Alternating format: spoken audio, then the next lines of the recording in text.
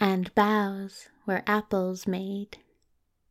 Part 7 of Pray For Us Icarus, a Good Omens fanfiction series by Atalan, read by Gorilla's Gal 86.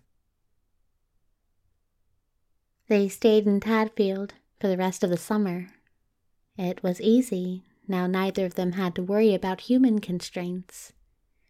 Crowley's shop wouldn't suffer any loss of business, and his stock would stay fresh and ready for sale. Aziraphale was always happy with an excuse to put people off coming in to buy his books. They drank a lot of wine. Crowley caught Adam trying to steal his apples 3 times and missed him twice more, even with the aid of demonic miracles, finding the telltale ribbons that Adam left tied in the branches to mark his victory. Aziraphale kept score on the whiteboard in the kitchen. One day, Aziraphale dropped one of his favorite mugs. It shattered on the tiled floor with a loud enough noise to bring Crowley rushing in from the other room, and Aziraphale found himself unexpectedly in tears as he stared at the fragments of china. "You okay?" Crowley asked, uncertain, and Aziraphale tried automatically to say yes, and found that he was shaking and mute in the face of an overwhelming and ridiculous grief at the sight of the shattered mug. "Oh, Angel." Crowley bent swiftly, reached out towards the mess, and the pieces skittered back together as his hand drew near, the mug reforming perfectly just in time for him to pick it up by the handle and set it carefully back on the countertop. Then he took Aziraphale in his arms and held him as he wept and felt like an idiot and couldn't stop. He'd broken too many things over the years that couldn't be repaired. Oh, if Crowley wasn't around, he could fix them with a quick miracle. But anything that Crowley saw broken had to stay broken, or it raised too many questions. Aziraphale wasn't exactly clumsy, but he'd never had to be particularly careful before, had always been able to restore anything he damaged. And somehow, it was always the things he loved best that he managed to destroy. Crowley was rubbing his back and murmuring meaningless comfort, and Aziraphale couldn't stop crying, and he realized finally that it was because he was waiting for this to break too, for the cracks to show, for some separation to occur between the Crowley who held him and kissed him like they were a human couple, and the Crowley who'd kept a careful arm's length between them for thousands of years. "Don't make me choose," he thought in desperation, pressing his face into Crowley's shirt. "Oh, don't make me choose between having him back and losing him." The mug isn't a metaphor for whatever you think it is, you know, Crowley said, far too good at reading Aziraphale after all this time. 11 years. 6,000 years. It's just a mug, and it's as good as new now. He kissed Aziraphale's cheek, kissed away the salt.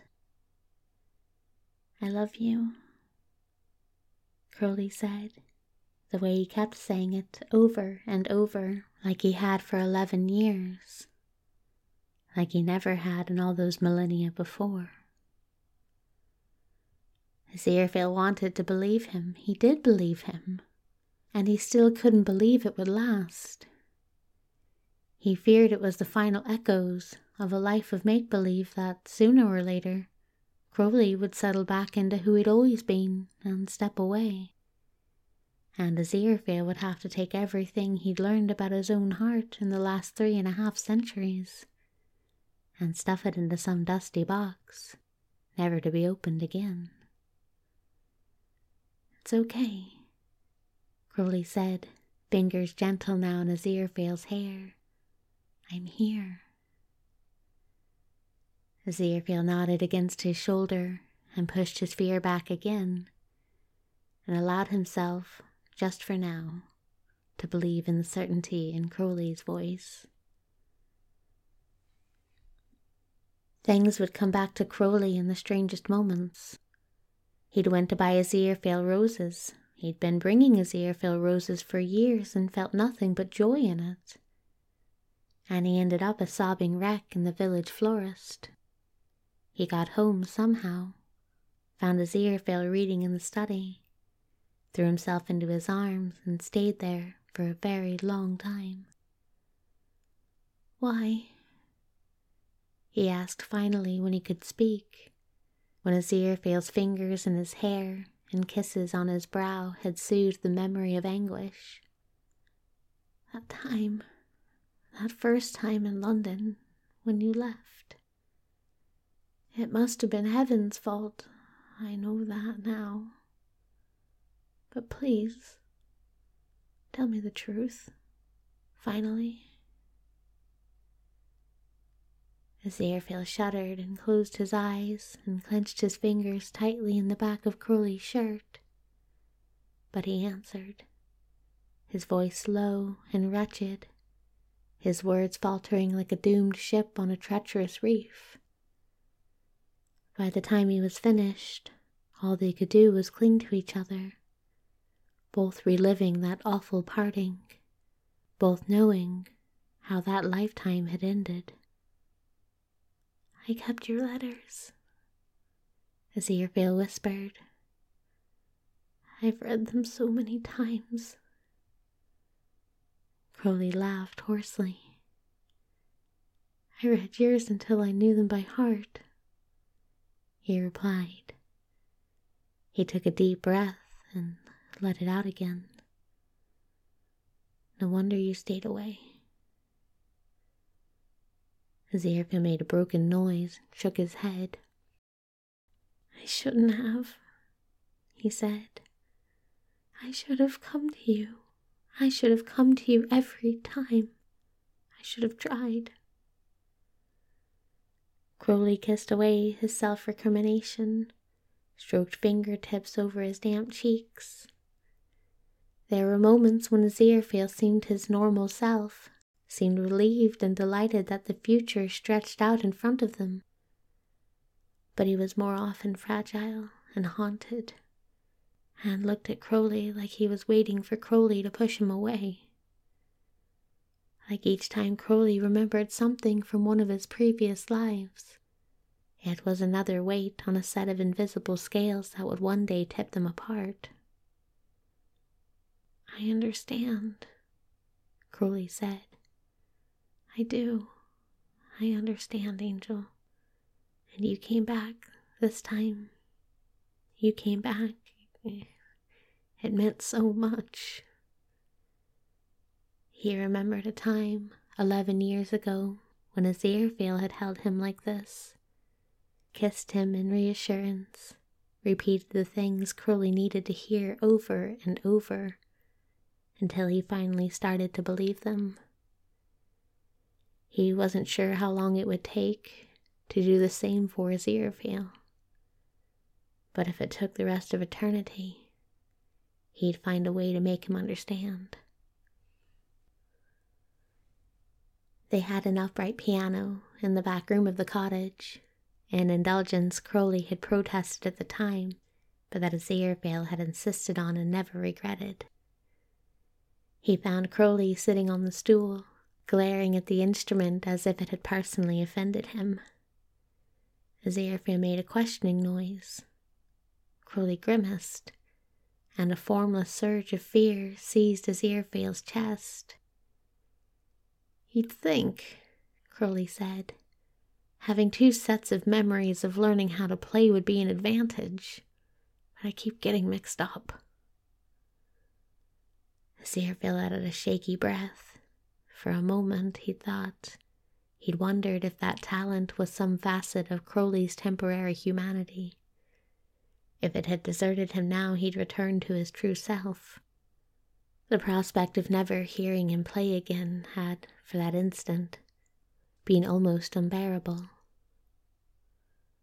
Are they so different?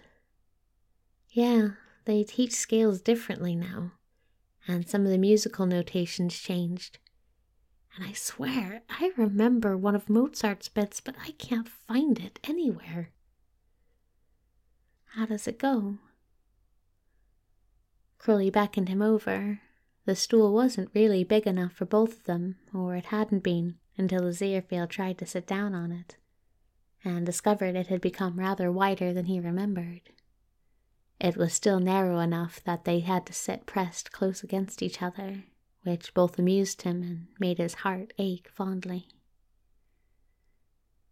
Crowley began to pick out a melody, added in the left hand as his confidence increased, brow slightly furrowed in concentration. Aziraphale watched his fingers, mesmerized as always by how quick and clever they were, how they danced over the keys. Salieri, he found himself saying, as the composition stirred his memory. It's Salieri, not Mozart. He laughed under his breath. He's no doubt rolling in his grave even now, dearest. We both know most of that rivalry was just gossip. Crowley replied with a sideways grin, letting his hands fall into his lap. Yes, but still he wouldn't appreciate the mix-up, especially given how much more famous Mozart has become. Crowley looked suddenly thoughtful. Did you know him before we met in Vienna? You never mentioned it, but... No, I didn't. I spent a long time out of touch with civilization, to be honest. Aziraphale thought of the bright blue waters of the Aegean Sea and the islands he'd hidden away on. It was all new to me when I met you there. The familiar shadow of old pain fell over him, began to drag his thoughts to dark places, to all the things he should have done and all the things he should have never permitted. Crowley's arm slipped around his waist. Crowley's chin rested on his shoulder. What shall I play you? He asked, breath warm on Aziraphale's cheek. Can't guarantee I won't mess it up, but I'll have a go. Aziraphale closed his eyes and tried again to believe. That one that... He blushed. The one I used to think you'd written. Crowley laughed and then made one of those noises Aziraphale had come to recognize as a moment of epiphany, of memories colliding and making something new. God, whatever. I don't think she cares. Crowley grimaced and then laughed again, desperately fond and exasperated. I finally understand how you got to 2013 without ever hearing Elton John. You've always been 50 years behind on popular culture, ever since they invented it in Sumeria. I've caught up a bit, Aziraphale protested. Yes, because I made you. Crowley nuzzled affectionately against his neck, then reluctantly drew back so he could get his hands on the keys. And you still get Queen and Prince mixed up. He started on the melody, found his confidence, leaned into the opening bars. You want me to sing it too? He asked softly, glancing at Aziraphale. He had a good enough voice and could hold the tune as long as he had accompaniment, but singing had never been the fun part for him. He'd only done it on special occasions, like when he sat down to play this for Aziraphale for the first time. And Aziraphale quite genuinely believed that it really was his song for several years. Yes, he said, and rested his head on Crowley's shoulder and closed his eyes. One of the strange, but strangely wonderful consequences of Crowley's overlapping memories was that he now remembered seeing Aziraphale for the first time, not once, but over and over. He remembered seeing him on the wall of Eden, of course, a worried angel watching the humans trudge through the desert. Remember how he'd been drawn even then to his warmth, to the way he looked like he was wondering about things. Remembered thinking, it couldn't hurt, could it, to try and talk to him? He doesn't look like the smiting sort. He remembered seeing him in the Sicilian market, the Englishman who paused like he was holding his breath, who only exhaled when Crowley smiled and greeted him. He remembered thinking he wanted those blue eyes to crinkle around the edges, wanted to hear him laugh. If he pushed, he remembered the real first time, the one Aziraphale had buried. Remembered that even in that moment of confusion and alarm, he'd been struck by how the stranger had looked at him, so fond and so full of familiarity. He had to push to find the details of Copenhagen too, to dig out the memories Aziraphale had delicately and mercifully hidden. He remembered the man who walked into his shop and gazed at him like they'd known each other always. Remembered the way his heart had stuttered and found a new rhythm. He remembered seeing him in that smoky salon, hovering at the back of the room, eyes always on Crowley. He remembered playing up to the attention, adding extra flourishes to his performance, choosing his pieces with care when he realized that Aziraphale would be back next time. He remembered taking his courage in his teeth and threading through the guests, a deep sense of rightness filling him as he slipped up on Aziraphale's left. He remembered his disappointment when Aziraphale fled, his delight when he came back. He remembered glimpses of him, moments he'd barely registered at the time. The sense of being watched among the goldenrods, though when he looked up, he caught only a flash of impossibly white blonde hair, vanishing among the ranks of soldiers. One day in his villa in the Algarve, he'd gone to put out the lamp and had the strongest urge, just for an instant, to rush outside, to throw open the front door and call out, to say, "Wait, don't go," to the empty air. He remembered the last seconds of an agonizing death, when gentle hands had eased his pain, and he'd seen shining wings above him, and known peace despite his terror. He chose not to bring that to mind as often as the others. He remembered knocking on the door of the bookshop that had miraculously escaped the ravages of the Blitz, arms full of tulips, head full of schemes and plans, and then seeing that face, those eyes widening in startled recognition, feeling his heart jump like an electrified thing, feeling everything in him cry, "You! It's you! It's you again!" He remembered Aziraphale walking into his shop and saying, "There you are." He could recognize it now, the way that every lifetime had added weight to the next, the way that every time he'd seen Aziraphale, it had cast echoes forward. How he'd felt that faint stirring in Sicily, a deeper recognition in Copenhagen, outright longing in Vienna. How when Aziraphale had come to him this time in London, his whole world had tilted and changed on its axis, taking Aziraphale as its new north without a second's hesitation. No one was supposed to experience this, to go around and around through human lifetimes like a train on endless tracks, with the shadows of each life throwing themselves long into the next. What Azrael had done was a far greater insult to the order of the cosmos, in Crowley's opinion, than anything he himself had attempted. But then he could admit he was biased.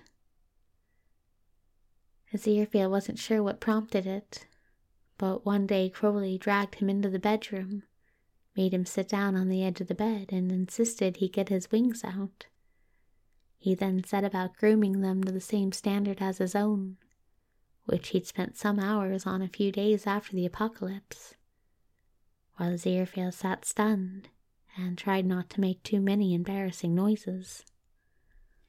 Neither of them, strictly speaking, needed to do this by hand, any more than they needed to visit the barber, or bathe, or buy clothes. But like with so many other things in their long lives on Earth, they acquired habits. Aziraphale's was to subconsciously keep his wings in a state of basic functionality, and not worry too much about how they looked. Crowley's was to sit down with several mirrors and a slightly alarming variety of implements and do it all by hand until he was satisfied with the stylish result. He'd have to improvise this time, since his collection of brushes and combs and long-handled back scrubbers was long lost. Fortunately, human innovation had reached new heights in the meantime, and Crowley seemed happy enough with the results. He didn't use any tools on Aziraphale, preferring to just run his fingers through his wings and smooth the hair-thin barbs until each individual feather lay sleek and neat in its place. It felt wonderful, soothing, and tender, and desperately intimate. They'd had their wings out around each other so many times over the millennia, enjoying the chance to be in their own true forms out of the sight of humans. But it would have never occurred to Aziraphale to do something like this, and Crowley had never so much as suggested it before. But then Crowley had never so much as suggested kissing him before, had never tried to take his hand or hold him in his arms. Or the shivering dread rose up in Aziraphale again, the sick expectation in his stomach, and he heard Crowley murmur softly as his shoulders tensed. "Sorry," he mumbled, trying to return to the loose relaxation that had been creeping in. "It's okay. Do you want me to stop?" "No," Aziraphale said too quickly, too desperately. He closed his eyes and swallowed. What brought this on?" "I thought about it before," Crowley admitted, extra gentle as he stroked through some of the long feathers, tugging a little in a way that felt amazing. "When I realized you were never going to do it yourself, since we stopped having them out all the time, and you stopped paying attention to yours. Made me want to grab a brush every time I saw them. You never offered." "Well, no," Crowley said, in a tone both amused and a little sad. "Sometimes it was hard to get you to even be in the same room as me. I wasn't about to scare you off with any crazy ideas about touching." Aziraphale turned suddenly, and without meaning to, Crowley yelped and ducked to avoid being smacked in the face with a freshly groomed wing. "I'm sorry." "It's fine." Crowley caught his hands, ran his fingers gently over the palms. "Look, I just thought this was something we've never done before. I thought it might be nice to do something that isn't." He trailed off, but Aziraphale understood. Something they'd never done before or after, as themselves or as their human shadows. Something without the layers of meaning and memory and regret. "It is nice," Aziraphale said, and Crowley smiled, kept stroking his hands like he'd stroked his wings, and suddenly something cracked, and something like bravery or desperation sent Aziraphale scrambling forward into Crowley's arms. His voice like the tumble of water spilling from a collapsing dam. "When you kissed me in Sicily, when you kissed me in Vienna, I thought it was because you weren't really yourself, because you didn't know who we were." "Angel," Crowley whispered, holding him tight. "No. It was because I didn't have any reason to be afraid. I didn't know we were on opposite sides. Weren't you listening? that night the world didn't end, I'd have married you in Rome, and I'd have kissed you a lot sooner. Maybe on that wall, when you were so worried about your sword, just to see if it would cheer you up. Aziraphale made a startled noise against his shoulder. Crowley laughed and hugged him tighter. Only half joking, he murmured. I was listening, Aziraphale replied weakly. I was. It's just... I know. Crowley's fingers found his wings again. Aziraphale trembled under the soft, deft touch. It's okay. We've got time, remember? I'll keep telling you. Adam came around often, even when he wasn't conducting fruit-related raids. He was remarkably relaxed about everything that had happened, except that sometimes Crowley had the feeling he was being inspected, that Adam was checking on his progress. You know, Crowley said one day as they were throwing a ball for Dog, I've seen hellhounds. I've never seen one like this. Dog likes being Dog, Adam said, either a child's simplicity or a philosopher's wisdom. It was hard to say. And I like being me. Crowley miracled the ball out from behind the bush where it had vanished, and immediately received Dog's rapt attention. I like being me too. Thank you for what you did. Adam shrugged, as bashful in the face of praise as any pre-adolescent. Thank you for the stars, he said. The first time Crowley had the nightmare again, he woke Aziraphale from his own dreamless sleep by bolting upright and crying out in horror. His eyes were wide and entirely yellow, no hint of white, and for a moment held no recognition of his surroundings. Aziraphale followed him out of the nest of covers, gentled him until his panting breaths eased and his shaking ebbed. It's that first death, Crowley said finally with a shudder. The very first one in the Great Plague. Fuck. No wonder I couldn't read that bit in the Decameron. Aziraphale shivered in sympathetic horror, even as he felt a wave of a terrible, selfish relief. Since Crowley had first tried to describe the nightmare to him, he'd been so afraid it was the memory of succumbing to influenza, abandoned in London, and never knowing why he'd been betrayed. I'm sorry, Aziraphale murmured, as much from that guilty relief as his own ineffectiveness. He smoothed damp hair from Crowley's face, miracled away the sweat that had soaked his pajama shirt.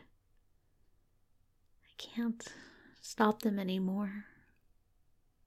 Wait, is that what you were doing this whole time? Aziraphale nodded. Crowley made a complicated noise and dragged Aziraphale back down into the covers so he could wrap himself around him in a distinctly serpentine fashion. Thanks, he mumbled into Aziraphale's neck. Thank you. It was so much worse when I didn't know what it was. He had a way of doing this, of getting his arms and legs just so, that shouldn't have been comfortable but was, that made Aziraphale feel enclosed and encircled, as if he were wrapped in Crowley's wings. Maybe it'll fade now, Crowley went on with vague optimism. Or I can, I don't know, repress it or something. Is that healthy? Ask me again in 100 years. Sometimes the memories that struck Crowley were ones he'd had with him for years, suddenly given new depth as his mind slowly rethreaded them into a much larger web of recollections. Like when he first triumphantly brought in that first ripe enough apple, small but gloriously red, before Adam could get to it, and then stopped mid-step and started to laugh. Aziraphale had learned to recognize when his mirth was triggered by some emerging memory. He just raised his eyebrows and waited. "I offered you an apple," Crowley managed at last. "Oh, Angel, your face." Aziraphale smiled, and if there was still something hesitant about it, it was at least warm and amused rather than bittersweet. "I almost kissed you then," Aziraphale said. "I wish that I had after." Crowley gave the apple an assessing look, then took a bite. Sweet. Not as sweet as the later yield would be, but sweet enough. He held it out to Aziraphale. "Want to try again?" Aziraphale blushed, actually blushed, to Crowley's deep delight. He took the apple, never looked away for a second as he bit into it just where Crowley's teeth had marked it. Crowley found himself swallowing rather harder than he'd anticipated, felt his knees get a little weak. And then Aziraphale insisted on eating the entire rest of the apple, and Crowley couldn't even bring himself to protest, because there it was. That spark of mischief that had been too long absent from Aziraphale's eyes, that hint of stubbornness, that well-hidden desire to tease. "There you are," he thought, grinning as Aziraphale finally deigned to kiss him, tasting of apples and the faintest traces of self-satisfaction. "Angel," Crowley said, far too gentle and careful, and Aziraphale froze in the middle of making tea. "There's something you should know." Aziraphale flinched, but said, "Yes." He heard Crowley get up from the kitchen table and come towards him, warm arms wrapped around Aziraphale's waist from behind. "When I died in Sicily," Crowley said, and Aziraphale closed his eyes against the pain of it. "It was quick, Angel. It was over before I even knew it was happening. I didn't have time to be afraid." Aziraphale took a shaky breath, leaned into Crowley's embrace, let himself be held up. "Copenhagen," Crowley went on. "Yeah, I had dreams. I had these wisps of memory, but my life was all right. I learned the names of the stars, and when I died, it was quiet. It was peaceful. I thought about seeing Venus for the first time through that telescope. I thought about the constellations. I had this idea I'd end up among them. I wasn't afraid that time." Aziraphale nodded, barely breathing. "London, I can't pretend it wasn't awful. Pestilence came for me herself, you know. She held the grudge for all that time. I worried about the bookshop. I hoped it would still be there when you came back.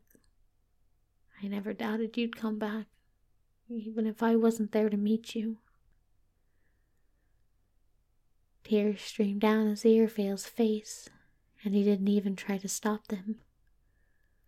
Crowley pressed a kiss to the back of his neck. Aziraphale could tell how hard this was for him from the pauses, from the way he breathed. But he plowed on, determined. "You took my pain away in Ypres. You took my pain away that second time in London. And, oh, Angel, you don't know how long I'd been living with that pain. What it was like to be free of it for those last months. What it was like to go softly and think of you in my final moments. Crowley." You made it better, Crowley whispered into his hair. You made it easier. Thank you. One afternoon, the weather broke and it rained for hours, which surely had nothing to do with Crowley telling Adam that flawless summer days were all well and good, but hosepipe bans were an undesirable consequence. They leaned into each other on the sofa and talked for hours about the things that Crowley had missed in the last centuries, comparing his human recollections with Aziraphale's angelic ones, darting back and forth across history with no regard to continuity. Crowley heard the way Aziraphale hesitated sometimes, tried to frame things in a less revealing way, tried to hide his first-hand knowledge, before he remembered he didn't have to anymore. At last he fell silent, and Crowley could tell he was turning something over in his mind, so he just sipped his tea and enjoyed the feeling of his arm around Aziraphale, the warmth of him, and the knowledge that they could do this again tomorrow, and the day after, and the day after that. What was it like? Aziraphale asked suddenly. Being human, really human. Crowley thought for a while before answering. Aziraphale gave him time in turn, leaning his head against Crowley's shoulder while he waited. It's not as different as you might think, Crowley said finally. Not really, not at the core of it. There's just a lot of the questions are the same, some of the answers are different. It's harder work, I suppose, with all the day-to-day things you have to do just to survive. And the beginning part is weird, let me tell you. You mean childhood? Yeah. Crowley grimaced into his mug. It was easier to talk about now, at least, now that he could view his human parents, this lifetime and others, through a more detached lens. Though, I think some of that was my fault. What do you mean? Crowley sighed. I think they always knew I didn't belong, he said quietly. I had brothers in Copenhagen. They used to call me a changeling. It was like that every time. Whatever Azrael did, I think it forced me into their lives. Sometimes they hadn't even wanted kids. Sometimes I just wasn't what they expected. Some of them were kinder about it than others. Oh, my dearest. Aziraphale turned towards him, pulled him closer. I'm not sure that was your fault. It's my understanding that, well, that it's sadly rather common among humans. Good thing it wasn't like that for Adam, Crowley muttered, burying his face briefly in Aziraphale's hair. Sometimes I keep thinking about how close it all was, how it all could have just gone to hell. Me too, Aziraphale whispered. Sometimes I think about what could have happened if we'd arrived a bit later, or if Adam hadn't realized what had been done to you. Crowley shuddered. He miracled both their mugs onto the nearby table so he could wrap Aziraphale properly in his arms. Do you ever wonder, he said after a while, if it was all part of the plan, all of this? I do wonder, Aziraphale admitted. I kept finding you, and there were flowers over and over. They sat in silence for a while, drawing comfort from their closeness. I have to know, Crowley said suddenly. Did you invent that whole language of flowers nonsense? Me? Why would you think that? Seems like your sort of thing, making everybody puzzle out crossword clues every time they want to give someone a bouquet. It is not, Aziraphale replied indignantly. I had nothing to do with it, but I thought it was rather nice. You're not the one who had to overthink every wedding arrangement for the last 11 years. Aziraphale laughed, then grew serious again. Will you keep it, do you think, the shop? Crowley tilted his head back and stared at the ceiling. I don't know. I liked it, but it was hard work. Suppose I could cheat a bit now, or do something else. He glanced out of the window. The climbing rose he'd been cajoling for years had finally covered the garden wall properly, and had been blooming sweetly all summer. The raspberry canes he'd planted for Aziraphale were getting in one last round of fruit before autumn set in. There were daisies and clover in the lawn, but Crowley had always rather liked their soft whiteness, had never understood the desire for uniform, bland grass. He'd been thinking about getting a greenhouse set up in one corner and trying his hand at something more exotic. I like the garden better, he said. Cut flowers die. Everything here keeps coming back year after year. It's a lovely garden, Aziraphale replied, and then softly, almost shyly, so that it took a moment for the impact of the words to register. The best I've ever seen. Aziraphale didn't know when it happened, when he truly started to believe, but he knew it had happened the night Crowley said, out of nowhere, we should go back to Rome, do it properly this time. Aziraphale made a face, remembering their last visit. I wonder if maybe its time has passed, dearest. Nah.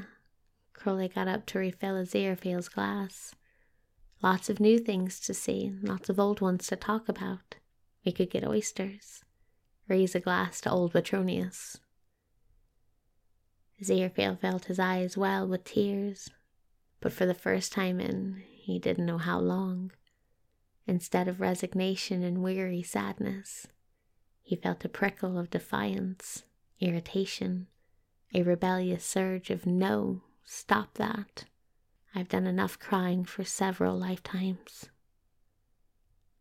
That could be nice, he said, blinking once, dispelling the tears unshed.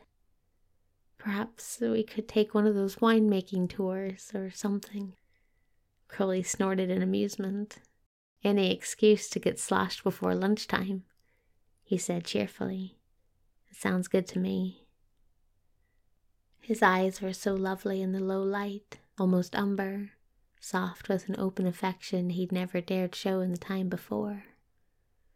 Crowley hadn't resumed his habit of wearing sunglasses, had said offhandedly that it felt too strange after so long. To see him like this now, like Aziraphale had seen him so many other times through history, lit by some dimly flickering flame, leaning close to pour a drink, but with all that love in every line of his smile, all that silent promise in the way he let his fingers linger on Aziraphale's when he passed back the glass. He believed, and it was like breaking, and it was like finally being made whole. Crowley drove them up to London for the day as the summer was waning, and Adam and the others were grumbling about having to go back to school soon. Aziraphale wanted to check on a few things in the bookshop, and Crowley found he had an urge to look around their flat, to see it from his new perspective on the world. He left Aziraphale fussing over something at his desk and went upstairs. He knew there had been no living space when Aziraphale had first bought the building, was sure this door had once led to a closet or something equally mundane. He climbed the carpeted stairs cautiously, almost afraid they'd vanish under his feet. But although he could feel the old echoes of miracle work in the walls, they had existed for long enough that they were in no danger of fading away. Crowley stood in the sitting room and looked out, and thought about the day Aziraphale had invited him up here, all nervous and watchful, and Crowley hadn't been able to understand why.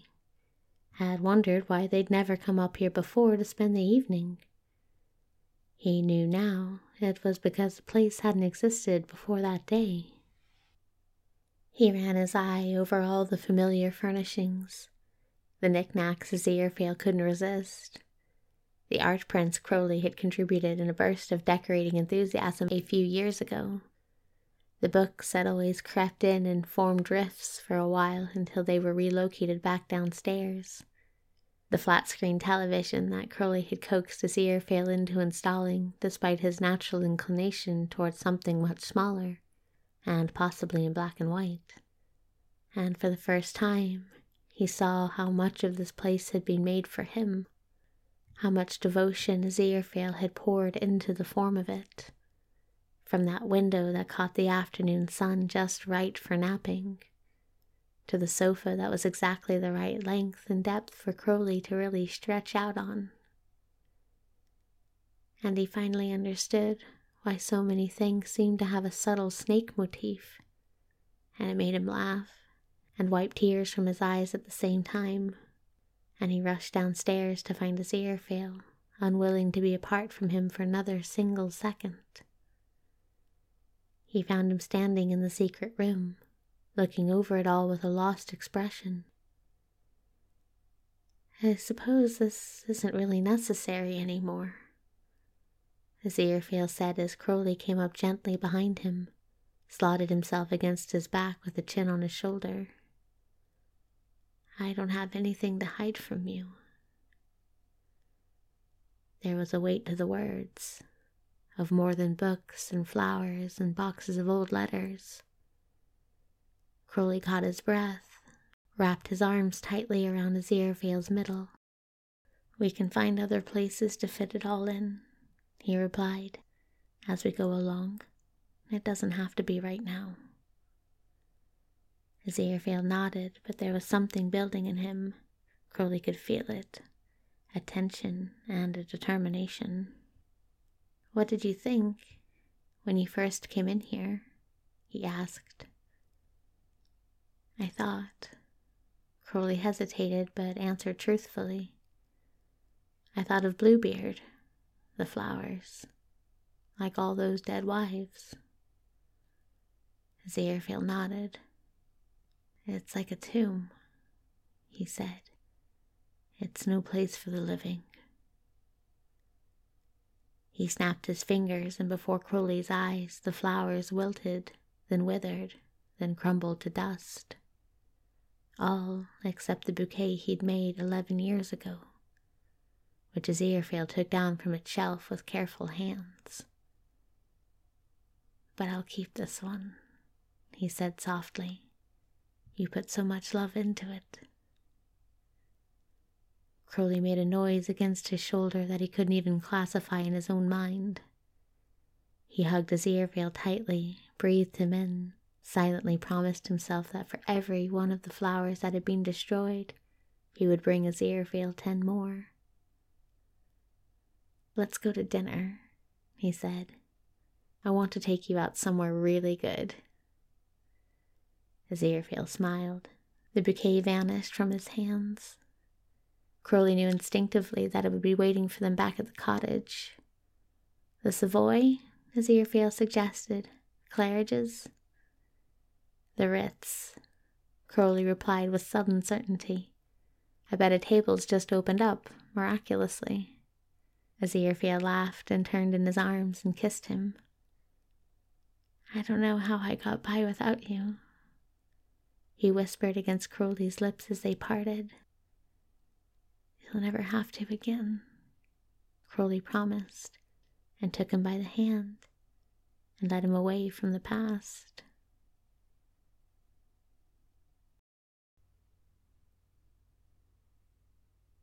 Eden came out of Midhere's hill and lay beside young Angus in his tower of glass, where time is drowned in odor-laden winds, and druid moons and murmuring of boughs, and sleepy boughs, and boughs where apples made, of opal and ruby and pale chrysolite, awake unsleeping fires, and wove 7 strings, sweet with all music, out of his long hair, because her hands had been made wild by love, when Midhere's wife had changed her to a fly. He made a harp with druid apple wood, that she among her winds might know he wept, and from that hour he has watched over none but faithful lovers. The Harp of Angus, William Butler Yeats. The End.